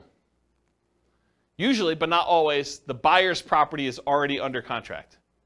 So in some cases, a buyer goes out, they find your property, the one that they love, and they're like, I didn't know that I was going to find the property that I love the first time out. We were going to list our property for sale in the spring, but we really love your property. Will you go under contract with us now so that I could buy your property, and we will have our property on the market in a week? That happens. They really love your property, and now you got to decide, man, do I really want to have my property tied up while this other seller, now the buyer for you, goes and tries to list their property and tries to get it sold? And they don't even have it on the market yet. Well, now you're like, well, what price are you going to put it on the market, and what's it worth? Is this thing going to sit on the market for 6 months while my property's tied up? I really want mine sold. So you got to make some of those decisions.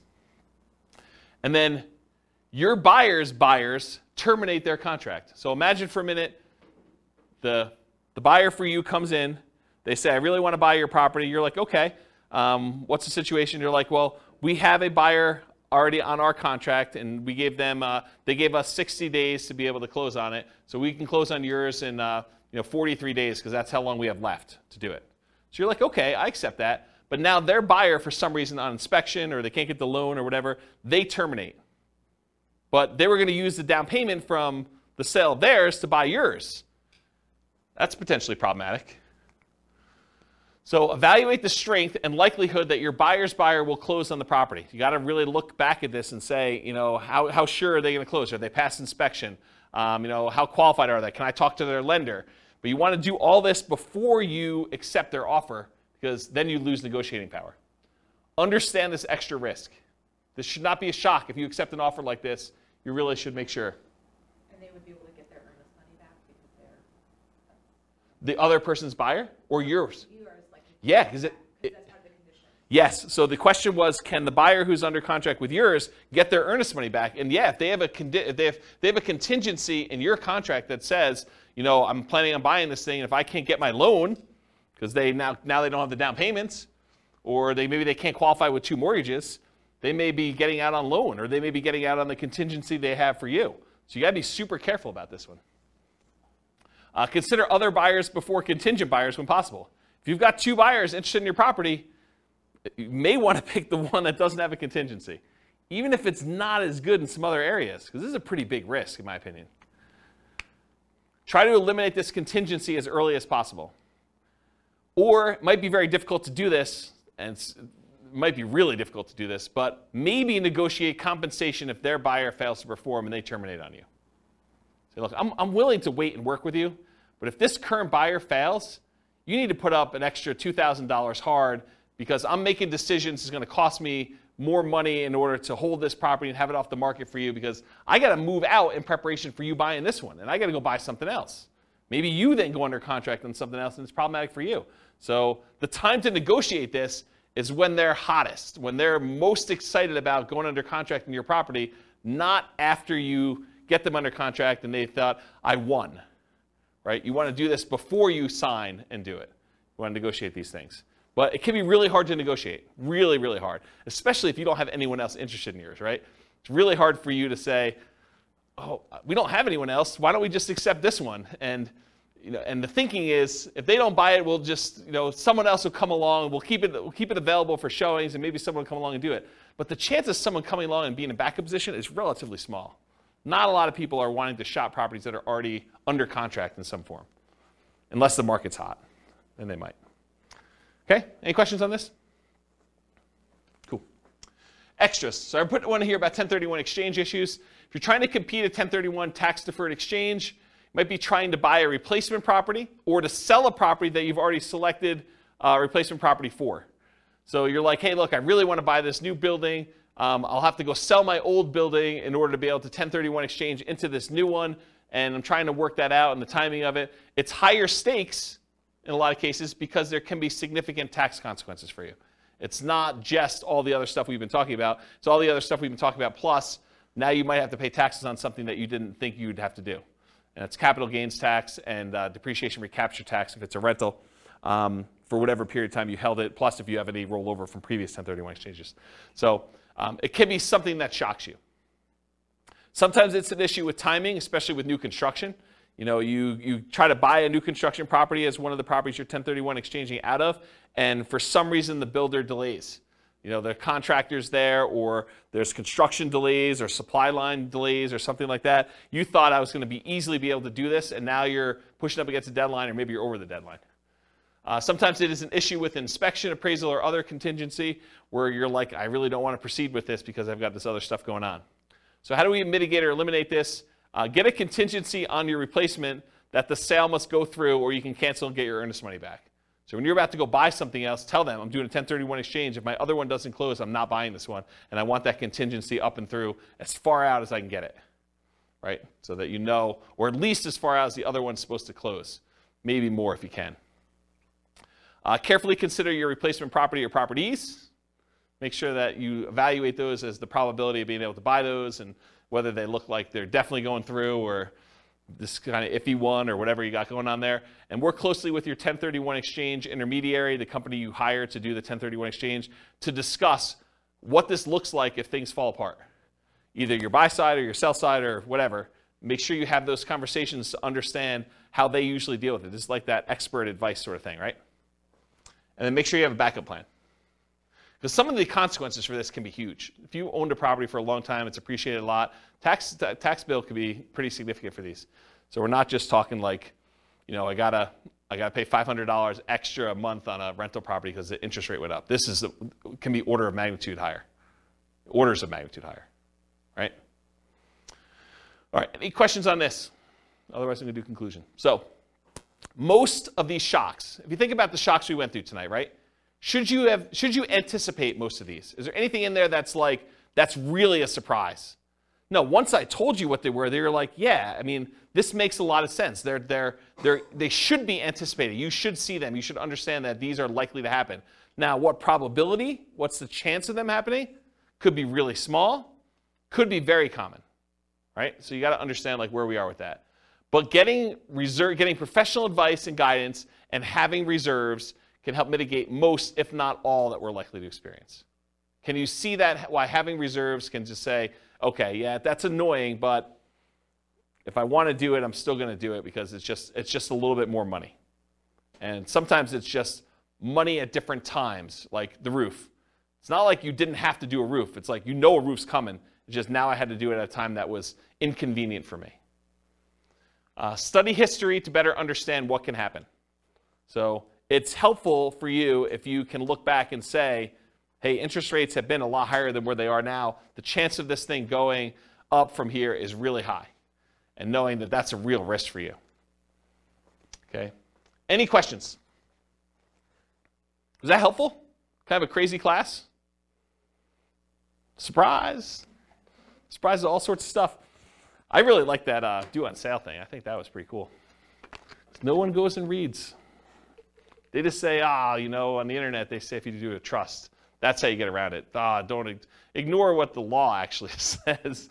Just do the trust thing. Okay. All right, cool. No questions? Awesome. Thanks for coming, guys. I do appreciate it. I will see you all next week if you're coming. Bye-bye for now. With home prices up, mortgage interest rates up and rents up, but not quite enough to counteract the higher prices and interest rates. Cash flow on rental properties in Ontario is harder than ever. Book a call with the Real Estate Financial Planner to apply our proprietary 88 strategies to improve cash flow on your rentals. See the show notes for a link to schedule your call and improve your cash flow today.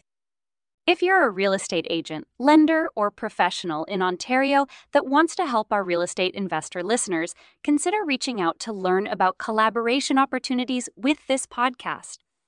We'd love to add more value to our listeners by having you assist our investors buy, sell, and finance their real estate investments. See the show notes to schedule a call to discuss collaboration opportunities.